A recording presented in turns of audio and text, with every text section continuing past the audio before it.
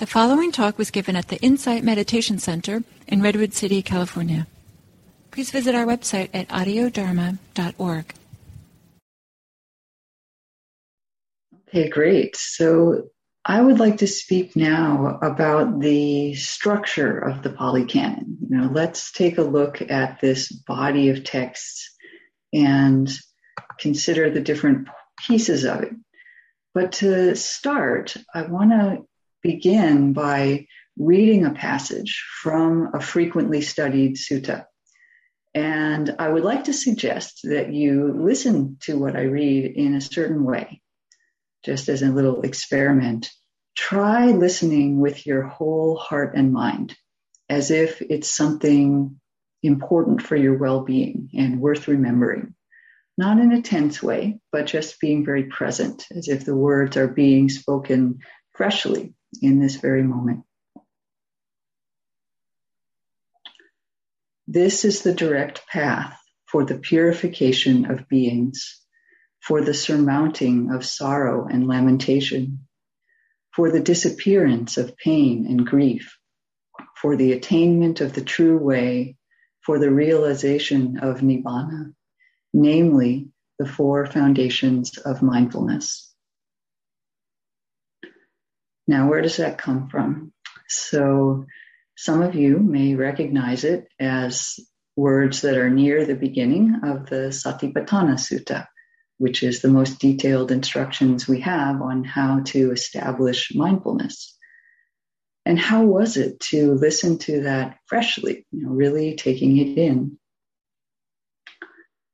So the Pali Canon is a treasure trove of wisdom teachings that come to us in a form like what I just read. And we'll talk a little bit more about the history and the transmission later. My aim right now is just to orient us to the structure. What is this body of teachings? So the Pali Canon is a collection of sacred literature that was originally composed as oral texts. And then over time, they were preserved in this way and then written down in Pali, which is an ancient Indian language. And the texts record teachings that are attributed to the Buddha and to some of his disciples. And they include spoken discourses or sermons, if you will, stories, poems, analyses, and also rules for monastic living. So there's a lot in there.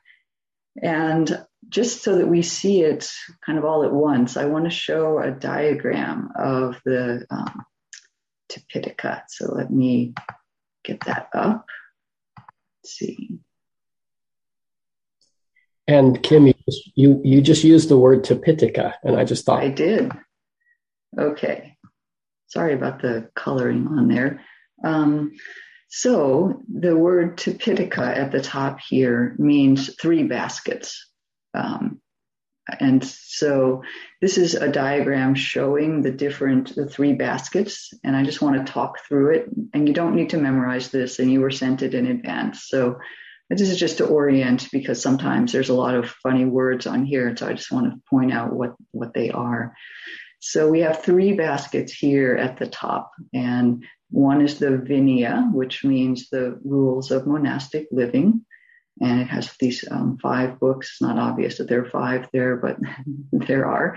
The Sutta Pitaka, which is the collections of the discourses. And I'll talk more in more detail about this in a moment, because this is likely where you've heard quotes from Dharma talks and other things coming in. And then we have the Abhidhamma Pitaka, which has 7 books. And these are added somewhat later, but they are part of the Pali Canon. This is a kind of a detailed analysis of Buddhist psychology, if you will. We don't talk about it a lot here in the kind of Western tradition, but that doesn't mean it's not talked about a lot. It's actually quite foundational in, for example, the Burmese Theravada tradition. So still very much alive. I want to focus in now on the Sutta Pitaka. You'll see here that there are 5 main collections, and you may have heard some of these terms. The Digha Nikaya, that's one of them. Majjhima, Samyutta, Anguttara, and then this Khuddaka Nikaya. The word Nikaya, by the way, I think just means collection of the texts.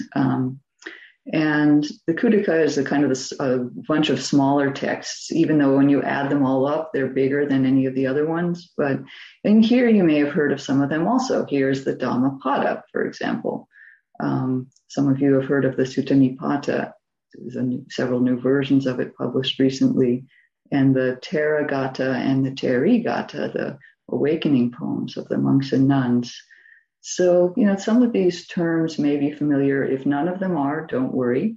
That's why we're talking about it. But this is essentially it. These are the teachings that have come down, and we'll talk about, how they were preserved and, the degree to which they may have changed over time, or, are there other versions of them and so forth. But let's just take a look at each of I'm going to stop sharing now. At each of the main collections, because I want to talk through in the sutta part, that middle basket, what each of these collections of discourses likely is about. Why were they collected into these particular sets? What was put into each of these books? Why were they decided to be that way? So let's start, and I have them here just because I like showing them. So we'll start with the Digha Nikaya. This is considered the first text among the suttas. And this is likely, Digha means long. And so the long discourses of the Buddha. This is published by Wisdom Bhikkhu Bodhi's it's actually Maurice Walsh's translation. Bodhi did most of the other ones. And long probably refers to the length of the discourses. They're pretty long. Some are short, but they're mostly quite long.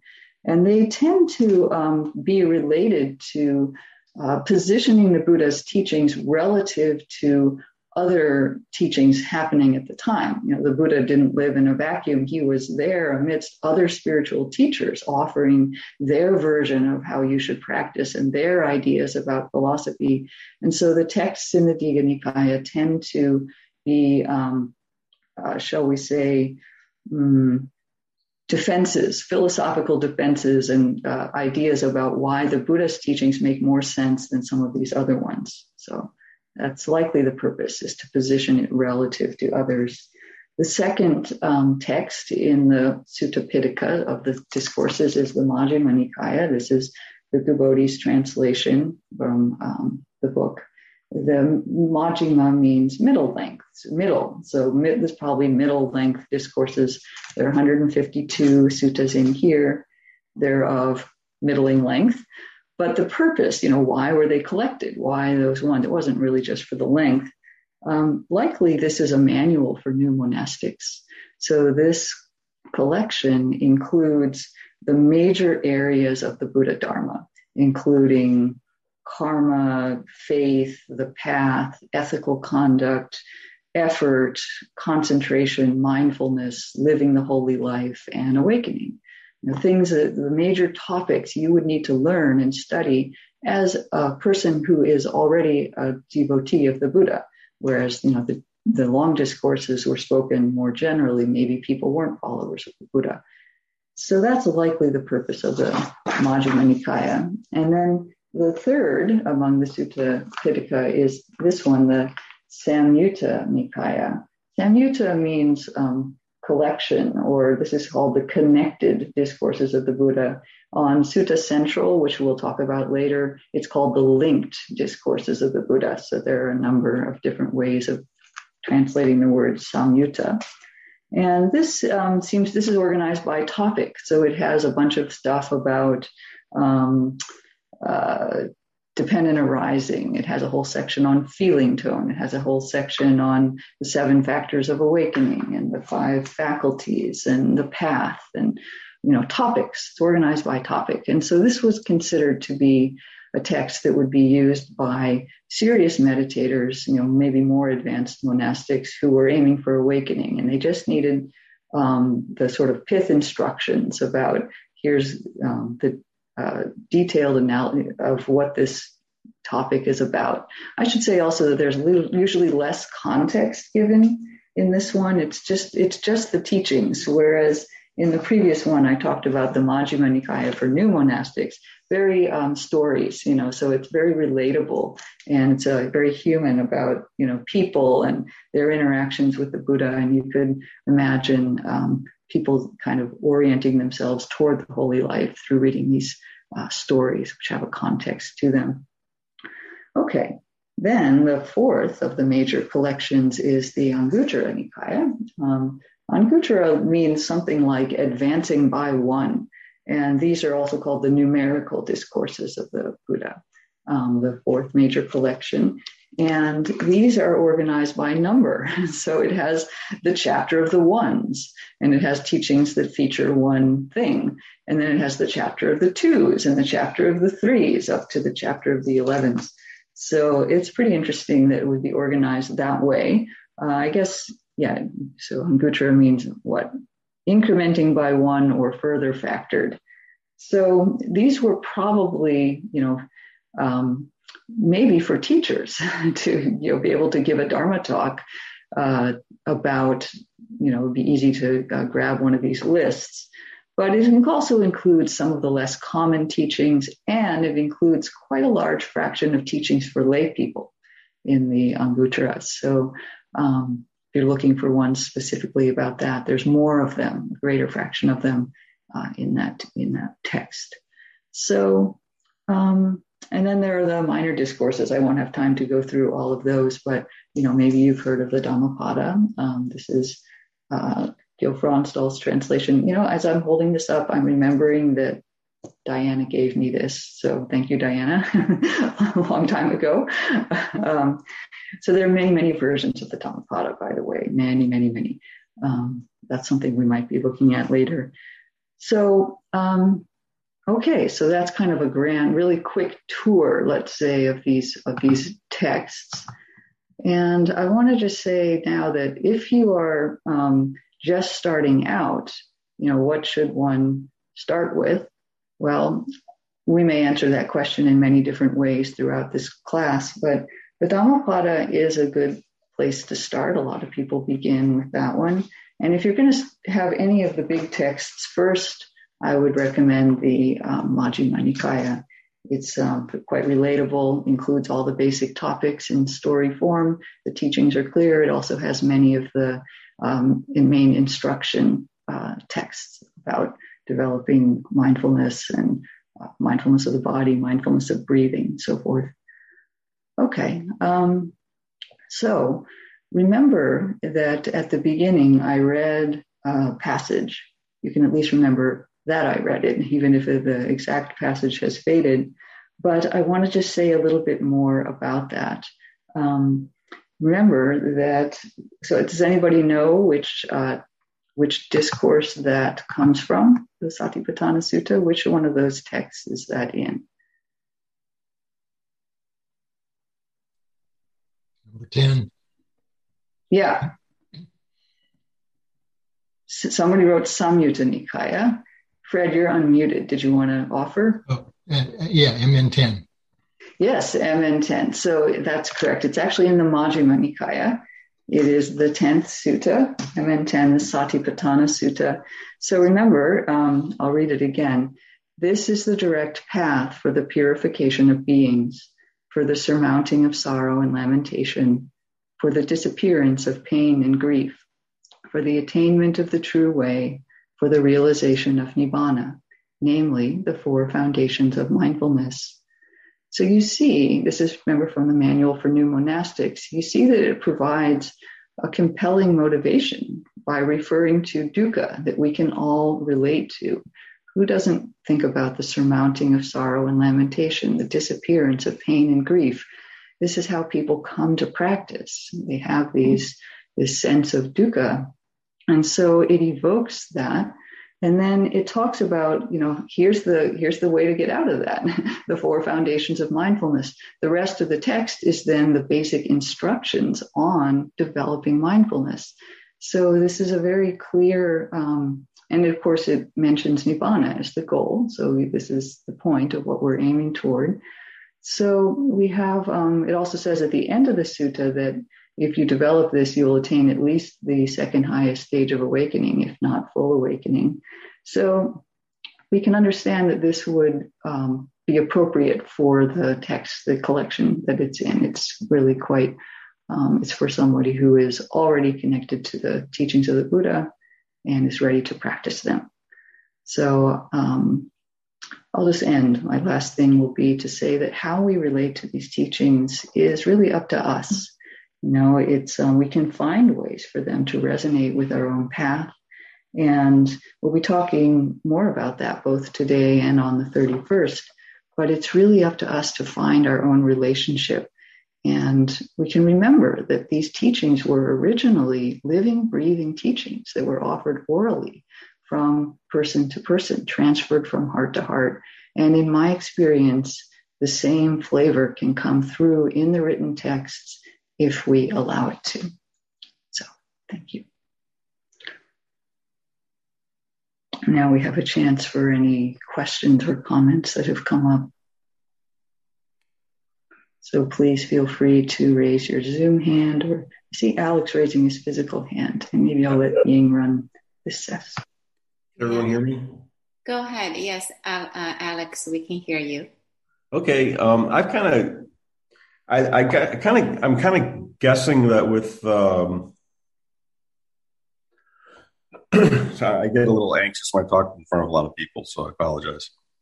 But like the idea that like the way these sutras are written, like they're written in a way that I guess maybe was used as a form of memorization. So I wonder how the Buddha actually spoke, you know, as opposed to like what we hear or like read. You know, I mean, I'm sure it's just very formalized, kind of like, I don't know, kind of just a thought that crossed my mind. Yeah, it's a great question. I know that we haven't heard from some of the teachers at this point. I wonder if Diana or David, who haven't spoken much, wanted to respond to this, how the Buddha spoke about this, or Kim. Maybe I'll just say a short bit here, and I'll say a little bit more in a moment. How can we know? Like really, how can we know? We only know what's been preserved over these thousands of years. So this is something that scholars love to talk about and examine. Did Buddha actually speak Pali, or did he speak like a particular dialect that then kind of morphed into Pali in the way these things are preserved? But I think this is an interesting question, Alex. And then maybe I'll just turn it around and say, how important is it for us personally as individuals to know precisely what the Buddha said?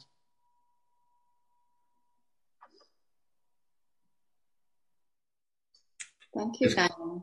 And, you know, I would add to that another way to take your question, Alex, which I appreciate, and I appreciate your courage in sharing it. I don't like talking in front of 77 people either, particularly. Makes me a little nervous.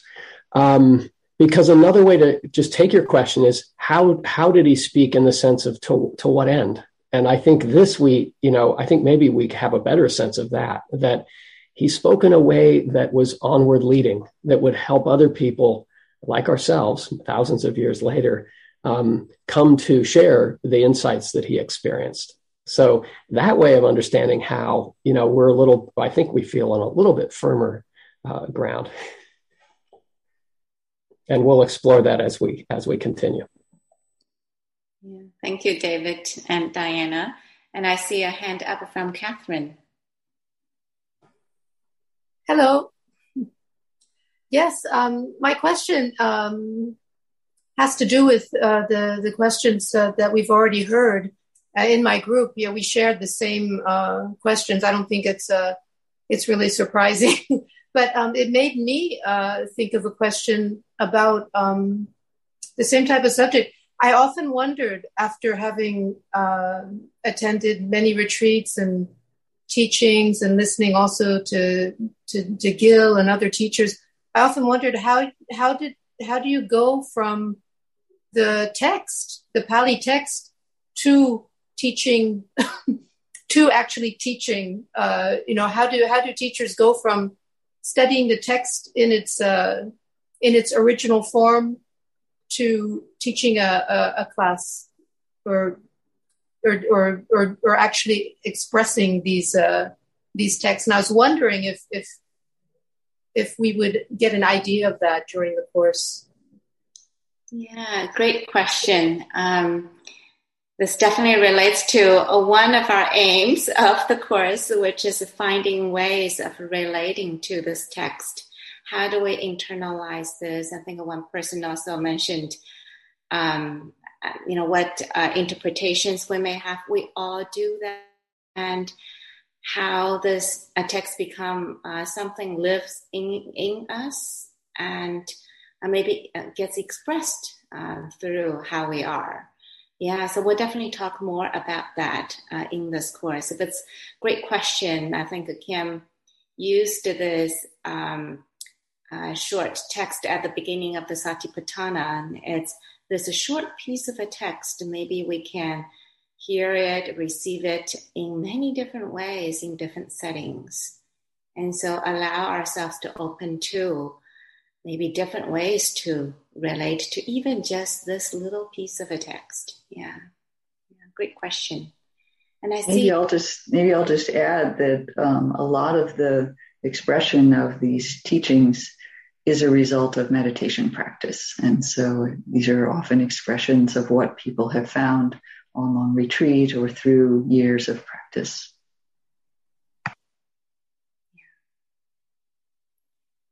So, Nicholas.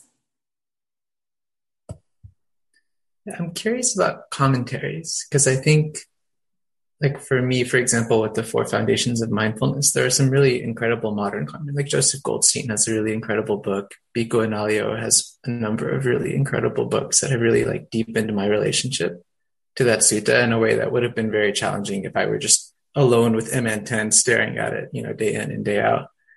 And it's, the curiosity for me is there's like this vast sea of commentaries of people who aren't alive now who've, commented on, for example, this sutta over millennia.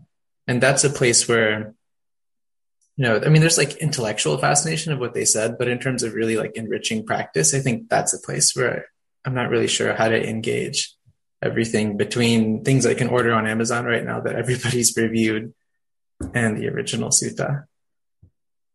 Yeah, I would say a commentary feels like another ocean, several few oceans to swim in for sure. Yeah, and then sometimes I feel like a lot of the modern teachers also really were making our own commentaries of the teachings as well, through how we experience them, how we understand them, and finding ways to navigate this yet another big ocean. Maybe it's something that, I like to register that interest. Maybe it's something that in the future we can explore more. And I do understand some people are really interested in this, and some branches of Theravada schools really use this to in their own practice in some deep way. So maybe I just take the liberty to receive this as an inquiry. Maybe sometime in the future we can explore that together. Yeah. So we have time maybe for the last 2 questions, and we'll have more time later. So Austin is the next one. Hi. I was just curious when I didn't get all the names down, but when you mentioned when the 3 baskets were mentioned, there was mention of like 5 books that are kind of almost like comparative texts between Buddhism and other religions.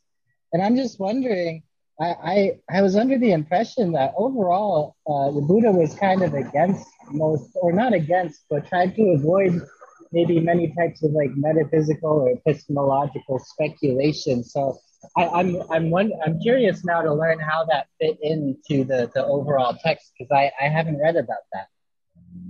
It's a great question. I wonder if any of you, Kim, the teachers, and Diana would like to say.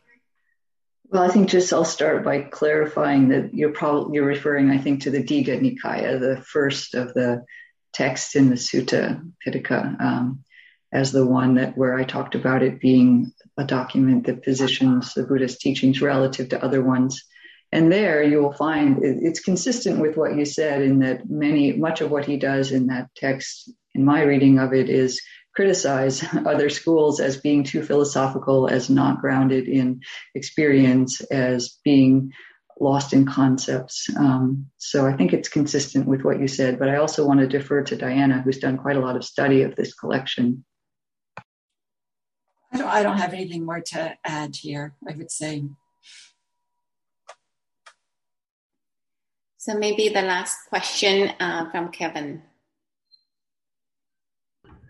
Thank you. Just to follow up to the earlier comment about going deep with the Satipatthana and commentaries and so forth, and something that I would really be curious to hear about from all of you who are so steeped in practicing this material, or any one of you at some point, is what about what I see with some of the monastics that I've been exposed to? I'm thinking about Analio and Ajahn Sucitto, for example, where the encouragement and the modeling that I'm seeing is going incredibly deep with foundational texts like the Satipatthana Sutta, memorizing it. In their case, memorizing it in the original language. In Analio's case, singing it to calling it to mind. I mean, so that and doing that with really all of the key suttas that are useful for practice, so that they're available in the mind stream. And I just would like to know, what does a layperson's version of that kind of practice look like? Thinking that all four of you must be expert, and realizing that going deep with selected suttas seems to be what I'm drawn to at this moment. Yeah, thank you. Deep bows, Kevin. And we will definitely talk about how we work with the suttas that deepens our relationship with it and how we practice with it. So why don't we take, if I can carry forward, Ying, a very brief break, 3 minutes, stretch, get a drink of water, don't go off and get too involved in other things. And we'll come back and we'll follow on this exact question that Kevin has raised by doing a little meditation that incorporates the language of the text from the canon. So see you in a few. See you in 3.